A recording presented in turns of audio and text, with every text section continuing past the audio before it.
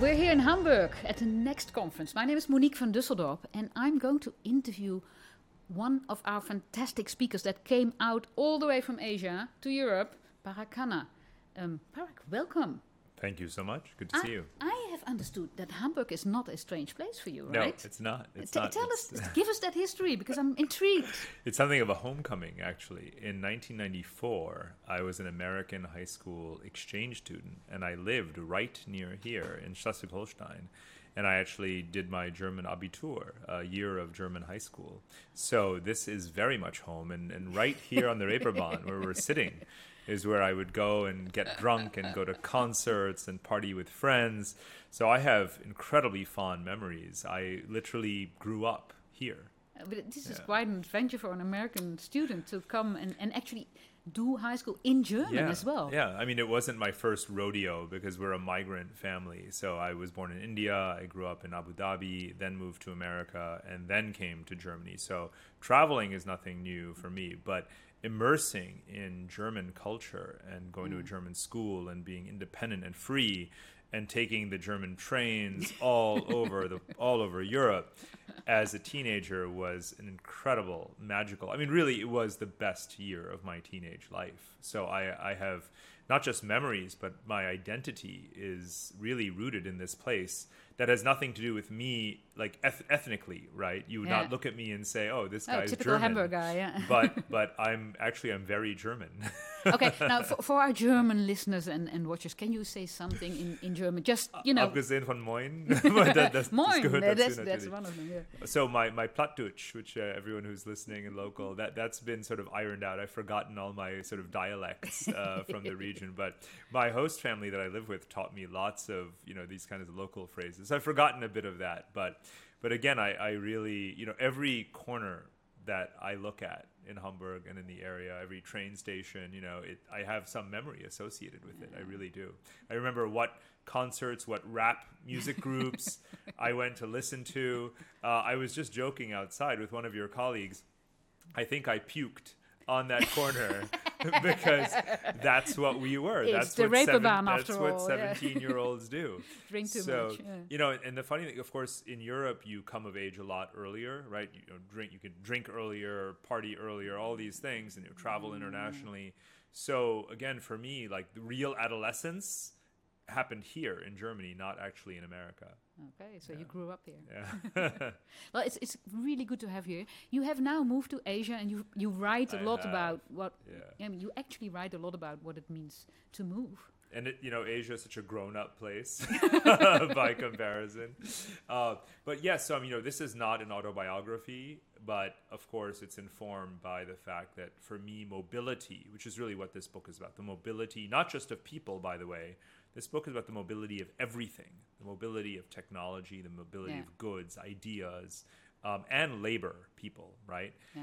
But yes, it's informed by the fact that I have had the blessing, the luck to be able to be so mobile in my life.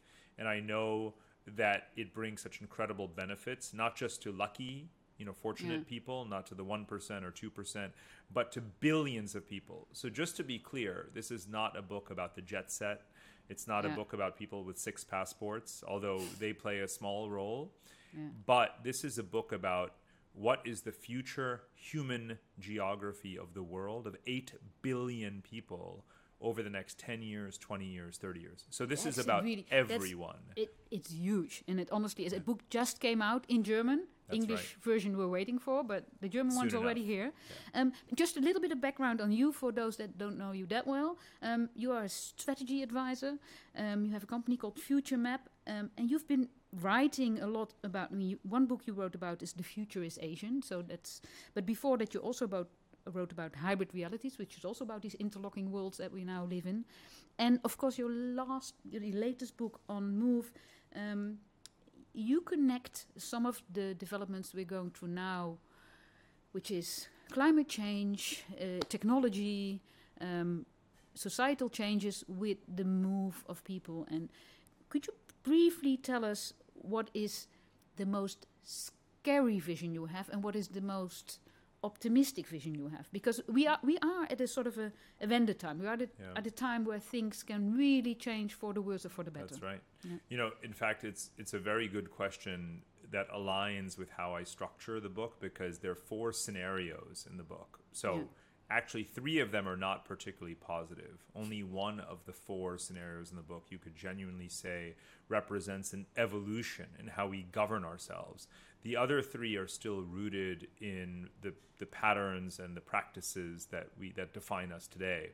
So when you say what's the scariest, well, there's one called the New Middle Ages. There's very low sustainability. Our technologies, our interventions for renewable energy and other measures are not working. Yeah. And we have uncontrolled migration, a scramble of people seeking to survive. It's a hunter-gatherer world in the 21st century is that scenario. And it's a plausible scenario. You shouldn't make scenarios that are not plausible. So each of my scenarios is equally plausible. And not to mention, it's rooted in reality. So when you say, what's the scariest future? Actually, that's the present. It's the present in many parts of the world. And the present is that we don't know how to fight climate change, so we'll go down that path. There are many places. Look, the number of climate refugees in the world today exceeds the number of political refugees. We already live in that world, or many people already live in that scenario today, let alone in the future where it could be hundreds of times more people already. So that's one. The positive scenario is actually titled Northern Lights. And it's about allowing for a gradual but strategic relocation, resettlement of billions of people to stable, resource-rich, more productive geographies, but doing so in a sustainable way so that we don't trample on them as soon as we arrive at them. That could be Canada, Russia, Scandinavia. The irony is that the Northern Hemisphere is full of countries that are depopulating, right? Aging societies, very few children, but the weather is getting better in some ways, right? It's unpredictable, but it's still livable. Whereas But the underlying assumption is, whatever scenario, we have billions of people moving. We have a reorganization of the whole planet. There's almost no scenario where you don't have billions of people moving. And that's not new. I want to be absolutely clear, because people act like the pandemic is year 0 and we're at a standstill and we're going to stay there and migration is over. That's ridiculous, right? For a number of reasons. First of all, we have had mass global migrations totaling billions of people for the last 300 years, right? In fact, one of the things that we are good at as a species, as a civilization, is actually absorbing mass migrations of populations. The 18th century, the 19th century, the 20th century, those were centuries of mass global migration. So no one should be shocked. No one should feel like it's impossible. No one should even think it's new. There will be new directions, new vectors. But the United States of America, Canada, even Germany, Britain, would not be what they are today if they had not been absorbing tens of millions of foreigners, if not hundreds of millions, over the last centuries. So in your view, that's not a negative, the fact that billions of people have to uproot their whole existence and take their culture elsewhere. It shouldn't have to be that way were it not for climate change, which is our fault. But can we manage it well? Can we get ahead of the complexity and the challenges logistically and ecologically and technologically and financially and culturally? Yes, we can. If we realize first and foremost that it's going to happen, right? And that we have no choice because this is a process that we have unleashed, right? We have pushed nature and now nature will push us. It's very simple. Very, very simple. And humans have a fight or flight instinct. Now, you could fight against someone who's trying to rob you, but you don't fight against nature, right? You flee. It's human nature. So, logically speaking, we have caused climate change. Climate change will force us to flee. People will move. Billions of them will move. Okay, so that's the assumption, and you still have a positive scenario with that, where you say, okay, we can move all these, well, they will move themselves, we can move all these people to the Northern Hemisphere because it's safer there, and we can integrate them in the societies there. So what should happen? Because I don't think at the moment we're preparing for that. No, well, first of all, we have to ask, who is the we, right? I mean, the sort of German answer and the British answer and the American answer and the Russian answer and Japanese answer are very different, right? The one thing that is left of sovereignty every single day is that countries try to control their borders. We can't control pandemics and viruses. We can't stop cyber hacks. We can't prevent pollution from coming into our skies, right? But we can stop people from coming into our borders. And that's never going to change, right? So this is what's left of sovereignty. So you would be dreaming, you'd be naive to think that, there is one common we. We'll never have a global migration agreement. But there are countries that are smarter and more proactive in what I call the war for talent, right? The war for young talent, and taking advantage of the fact that young people who have capabilities, who can become taxpayers, construction workers, school teachers, farmers, right? Nurses. Yeah. The world is full of those people. And actually, you need them. Yeah. Right? The Netherlands needs them. Germany needs them. Germany has taken every surplus nurse out of every country from Ukraine to Bulgaria and Syria over the last 25 years, right? And now it's run out because those countries have aged as well. So now the German embassies all over Asia are out there trying to recruit Filipinos and Indonesians to become nurses in Germany. Now, you may be a right-wing politician, or you may be a conservative citizen who doesn't like the idea of mass migration. You may not like foreigners in your country. But your government, just in case you didn't know, is actively trying to bring in foreigners. Now, here's the key thing, and this is a big part of the book, especially because we're in Europe right now and we're talking to some degree about Asians, because Asia represents the majority of the human population and it represents the majority of young people on the planet Earth, right? Yep. The key thing is this. Here in Europe, all foreigners, of course, are not alike. There is an assimilation problem with Africans, with Arabs, with some Turks, various populations, right? There's a growing number of Asians here, and there's less of a problem with Indians and Bangladeshis and Chinese and Vietnamese and people from Thailand who, as I've seen myself in America, as an immigrant to America who assimilated in America, Asians also have adapted Europe, to Europe.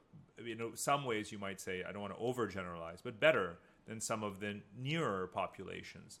So one of the things that I foresee will happen in European politics is a selective discussion about, how do we better select by nationality. So for example, and this is one of the stories I tell in the book, is about SAP.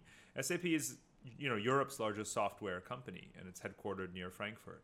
And it has, 40, 50,000, I don't know how many employees. So I went there to visit the management, and I couldn't believe, I felt like I was in Little India, and I was like, okay, wait a minute. What would Europe's single largest software company be without the Indians who, again, it's not back office workers in a call center in Bangalore. No, it's developers. And they're it's software IT developers, they're guys senior people. Remember that they're more educated than you in technology, right? They're better than Germans. Right, in software coding. So what would Europe's biggest software company be without physically importing Indians? And what's nice, though, and this is really, really important, because, again, it was also weird for me. Like, when I lived in Germany as a kid, I was the only Indian, like, anywhere around. And now suddenly I'm like this ocean of Indians. But, that they've bought little homes in Heidelberg. Their kids go to school. They speak German. They teach their kids German. They're assimilating. They're integrating. They're basically German, right? Yeah. And that is something that's so important that Germans need to see, voters need to see. Now, since 2015, 2016, since the Syrian refugee crisis, there have been substantial numbers of Syrians and Iraqis and others who have actually integrated well. The German labor force has grown. Product output remains high. Germany is the only country with a growing labor force in Europe, precisely because this is an organized country. This is a country with capacity that says, okay, you did what in Syria? What was your job? You were a mechanic? Okay, you go over here, you take this job, you're going to start earning money, paying taxes, right? Yeah. Every country needs to do that. Yeah. And again, when you say we need to prepare, I said, well, Germany is logistically prepared. Yeah. Right? It has space, it has industry, it has capacity, right? Culturally, it's uneven. Yeah. But in other countries, they would do well to learn from the experiments that Germany has been doing over the last 5-6 years. Let's stay with this optimistic scenario. Big wave of populations going from Asia towards Europe, basically, right? That's what you're describing. This is a technology conference, and we very often look at things through the lens of technology. I think at the same time that, you can define the climate change problem and a solution by moving people around to a different area. But some of the structures that you need to organize this, to have this system in place where, borders are opened up and people are received and trained and integrated and so forth, the technology seems to, break up some of those systems right now. I mean, there's the money flows are worldwide and redistributed and uncontrolled. There's new system in place where, there's a worldwide supply chain which is breaking up sometimes, but still, I mean, it seems like we've lost control over some of the projects that we need to guide us into a safer future. So fundamentally, the reason we feel like things are out of control is because they're complex. Complex systems are always changing. They never go back to what they were, right? Otherwise, it would just be complicated. There's an order of magnitude difference between something that's complicated and something that's complex. Yeah. Our world is a complex system, and it's always evolving. And there's so many factors and inputs driving it. Butterfly effects, right? Yeah. A pandemic, But the key driver of that complexity is connectivity. Things are more complex because they're more connected. So you have more feedback loops and influence across places and issues, right? Yes. So that's why we are where we are. But that connectivity can be a really good thing. Connectivity is the foundation for mobility, right? It allows people to pick up and move if they need to escape disaster. You've got roads and highways and airplanes and boats and ships, right? It also has digital mobility. So even if you can't physically move, you can be digitally connected. You can take money when you need it, right? You can do a job from someplace digitally, that kind of thing. So all of this connectivity on the one hand has created more and more unpredictability and complexity.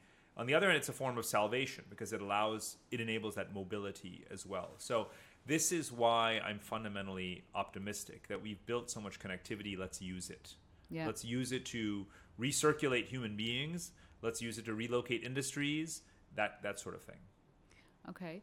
So what is the gloom and doom, the very darkest version of this scenario where all this doesn't work? Well, like I said, it's breakdown, right? Yeah. It's hunter-gatherer. It's, infrastructure is destroyed by very frequent natural disasters for which they are not sufficiently physically robust to withstand. Political systems break down, obviously. Supply chains break down. You cannot trade and acquire food. Think about our far-flung supply chains. When we had an avocado, you had an avocado for breakfast. They do not grow avocados in northern Germany, right? Yeah. So supply chains break down, societies and politics break down. Asset values are shredded, right? Your home is not worth what it was worth, right? Yeah. Real estate and our major industries collapse, our stock markets collapse, that kind of thing. And then, like I said, you have uncontrolled migration. People are just saying, get me out of here. I don't know where I'm going, right? So there are, again, some places that are already like that. You've had what are called 0-day events where the taps run dry. There's no water. One day in... It's like South Africa, it happened in Cape Town, South Africa. It happened in Chennai, India. It happened in Sao Paulo in Brazil, right? It happened in Dakar, Senegal. That's all within 2 years, by the way. And we have had heat waves in places that we didn't expect. Exactly. You've got forest fires in Siberia, forest fires in Greenland, by the way. Most people don't even think Greenland has trees. Yeah. They had a forest fire. They've now detected Siberian forest fire smoke at the North Pole. So, there isn't...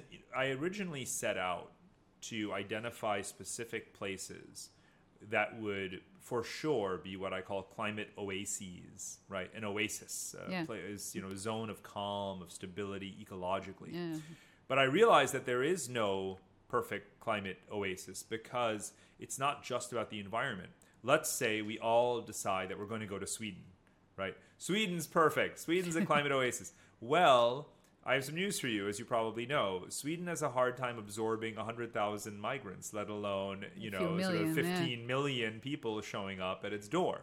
So we have to manage migration in a way that we don't destroy. Well, what is a country that, from a point of view of climate, I guess Russia seems pretty empty, right? There's lots of space there. It's pretty damn empty. Yeah. However, the only country that practically is seizing upon and embracing this reality is Canada. Yeah. Unfortunately, for most people on Earth, Canada is on the other side of the world. But fortunately for Latin Americans and skilled Indians and Chinese, it's only one flight away across the Pacific Ocean. Yeah. A couple of years ago, while Donald Trump was still president, Canada imported more Indian professionals than the United States. Now, let's bear in mind, Canada has 1/10 the number of people as America. Yeah. But they took in an equal number of total migrants and an equal number of skilled Indians. So Canada is doing, God's work, you might say, right? They have a consensus, a strategy, a vision. They will increase their population by 1% every single year through migration. Yeah. That means 400,000 people. Now, here's something interesting. Germany has twice as many people as Canada, but a German government study from just a few weeks ago said that Germany also needs 400,000 people per year because its population is shrinking faster. It has a more rapidly aging population, very diversified economy, huge needs in industry, infrastructure, technology, healthcare, you name it.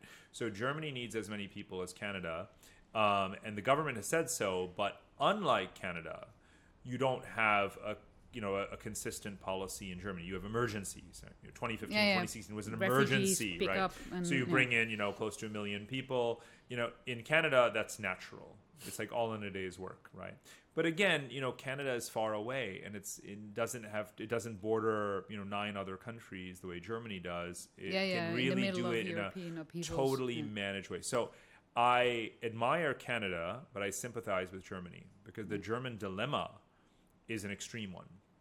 People from the Balkans, from Eastern Europe, from Africa, from all over the Arab world are all pouring in. Everyone wants to go to Germany. No one wants to go to Hungary. I mean, you have like Viktor Orban, who's like, anti-immigrant. He's made it clear that nobody's welcome. Yeah. I have some news for him. No one wants to go to Hungary. Have you tried to learn Hungarian? It's like a really difficult language, Yes. And of course, he's not a likable guy. He's not Angela Merkel, right, by any stretch of the imagination. So, we have to be clear that Germany will bear this burden for a long time. But again, this is something I write about in the book, and this is both from my own experience, but more importantly, observing just the last couple of years.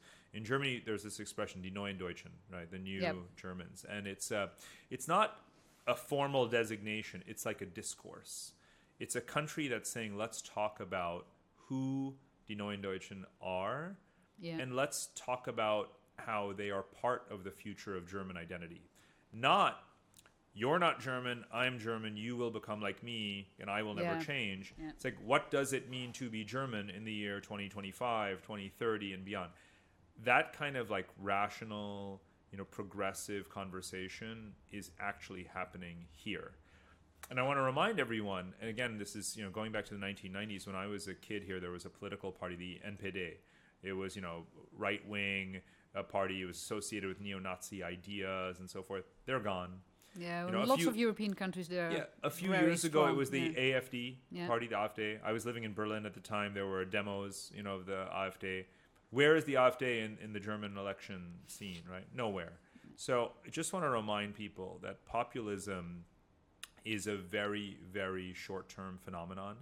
At the end of the day, the law that tends to govern our decisions is supply and demand, right? And that's a good thing. Supply and demand we think of as like market economics, right? But actually supply and demand applies to people as much as anything else, right? Your country, if you suddenly realize you don't have people, you open yourself up to importing people because you realize that you will die without people. It will happen even. And so if, Viktor Orban doesn't want migrants, that's okay because Hungary just won't exist, right? That's what's happening like Bulgaria. No one wants to go to Bulgaria either. But Bulgaria has been one of the most rapidly depopulating countries in the world. And they only have a few million people left. And it's actually a pretty big country. And it's rich in resources. So one of the things that I'm not afraid to say that other people would obviously find scandalous is that, there will be occupants of the space that is today called Bulgaria. And they might come from Indonesia or Thailand. I have a feeling there are going to be a lot more people in so-called Bulgaria who are not Bulgarian in the next 10, 20 years. Now, remember, I'm a geographer. I'm allowed to say that because I look back 100,000 years and I look forward 50 years or 100 years. Yeah. To me, it's obvious. It may offend you, but I'm just stating a fact and a very likely fact. To you, it's going to happen. So we almost have to wrap up, but what you say is very much a call out to governments and politicians to be aware of this, and lawmakers to accommodate the laws to make sure that this happens in an orderly way. But what is your call to companies or to citizens even? I mean, what are the other let's other break it factors down. in society? Let's talk about the companies. The companies are very progressive.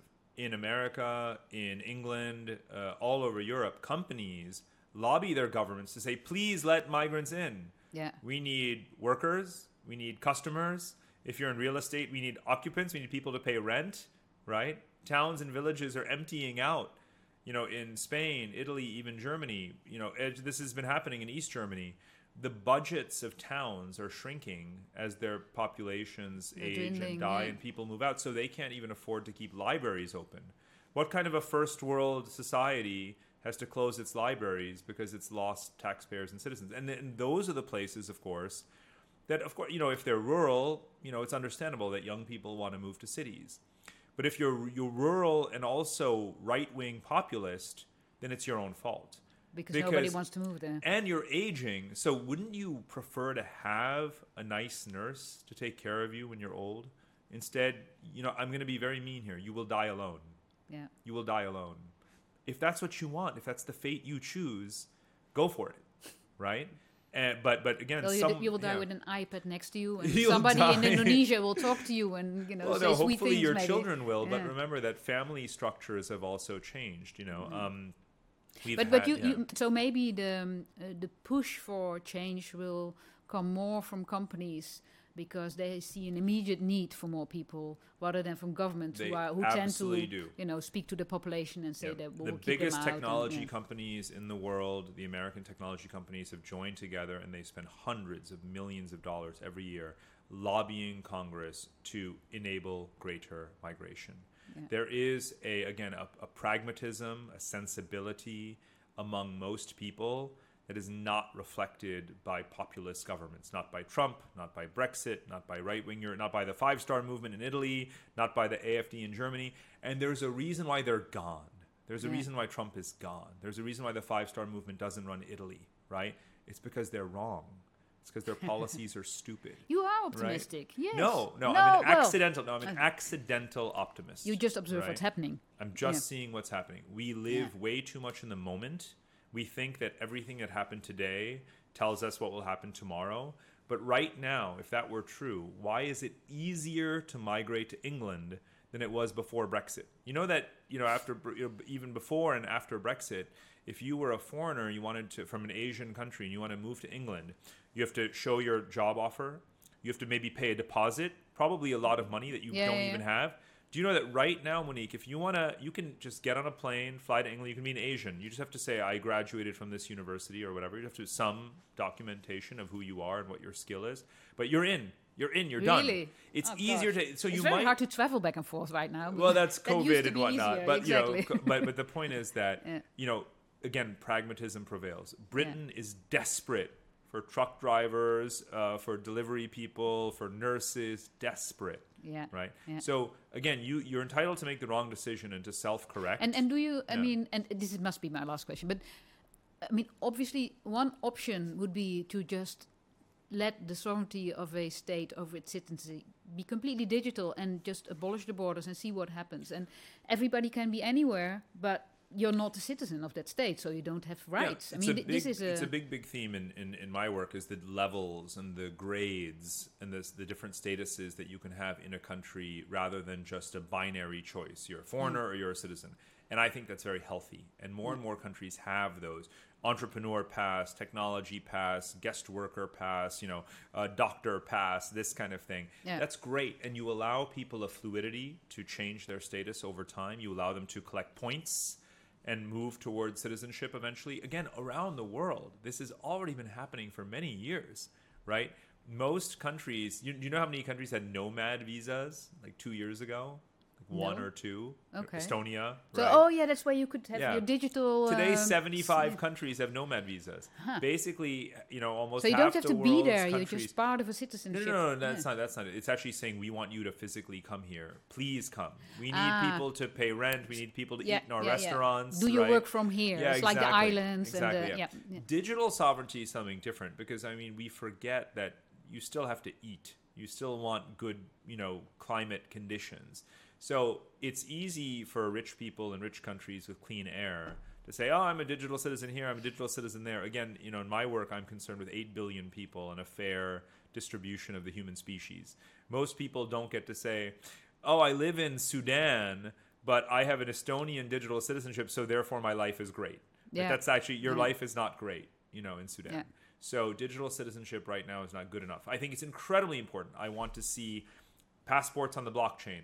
I want to see crypto e-wallets, right? I advocate all of these things, including digital platforms where you can engage in services and receive whatever services that are because it will usefully facilitate digital. this movement immensely, right? I'm 100% for it. I have whole chapters about it. I promote it. But I'm also there is a physical, geographical reality, and we need to resolve that as well. Do you plan on moving to Germany, back to Germany anytime soon? I'm always up. I come here so often. You're now based in Singapore, right? Yeah. But whenever there's time for a sabbatical, it's in Berlin. You know where to find me. somewhere in East Berlin. Okay, well, it's very good having you here. We have 5 more questions for you. So, here they come. Oh, maybe I should have because we do a little bit break there. They edit this out. Sorry, guys. All right, thank you so much for being here. My pleasure. All right. Parag, it's very good to have you here, and we have 5 questions for you. There is another planet. Our planet is doomed, and 1,000 people have been chosen to leave this planet and go to the next one and start a new society, and you are one of them. But you have to answer 5 questions. Okay. This is our challenge to you today. All right, the first question is... You're preparing, you can pack, and there's one luxury item you can take with you. What is it going to be? A tennis racket. A tennis racket. I'm obsessed with tennis. I'd bring 2 if I were you. Yes, that's thank you. Am I allowed to? Okay, and maybe a set of tennis balls as well. Tennis. Okay, so tennis is your favorite sport, right? Yeah. All right. Hope that there's lots of gravel on the planet, but I feel like there will be. I hope no one else said tennis racket in this interview. Not so far. Good, no, okay. Not so far. Okay, there's one person you can nominate to be among those thousands, not your wife, family, but just somebody from planet Earth that you can bring along, or a particular type of person that you feel, if I have to choose 1,000 people, that person has to be among the 1,000. A farmer. Did you see the movie The Martian? Yes. He proved to be quite handy. A very, very good farmer with maybe an engineering background, a skilled right? botanist. Yes. Yeah. With a bit of, IT. Exactly. Okay, a farmer. A farmer is an excellent answer because we have to eat there. Okay, there's one law you can bring to the planet. Not don't kill, don't steal, we'll cover that, but one particular law that you feel like, well, maybe you feel like we should have it here as well, but you have a new society to play with. What's the law you will bring? Mandatory voting. Mandatory voting. Yeah. You want everybody to vote. Yeah, it should be, it should be... You have that in Belgium, I think? Very few countries. Singapore, Australia, Belgium, just very few. I would like every country in the world to have mandatory voting as of the age 16, which, by the way, is Greta Thunberg has started talking about now. Okay, so you want to make the voting, the electorate younger. Yep. Yeah. Okay, so they think more into the future than the old people. Mm-hmm. It's true. Okay, what is one tradition that you want to take from planet Earth that you feel we should all do that as well in our new planet? Communal eating. We should all eat our meals together, and we should debate and discuss, over meals. Yeah. Meals as place for discussion. Yeah. I love that tradition as well. Okay, last question. There's one piece of art you can bring, a book, music, something visual, whatever you like. There will be 1,000 pieces of art in that planet, so it's a good start. But what will you bring? Well, I guess a Kindle is a great invention. So long as I have Wi-Fi, I can read you books just for bring the rest of my life. The world library. You want to bring the I'll world library. the Tower of Babel on one device. Or one object, I would bring a compass. A compass would be very useful. depending on the size of the planet, I Plus, guess. I'm like a geographer, so That's it's it. kind of symbolic. Well, thank you so much. A compass, and thank you for sharing your ideas about the future. My pleasure. Thank you so much.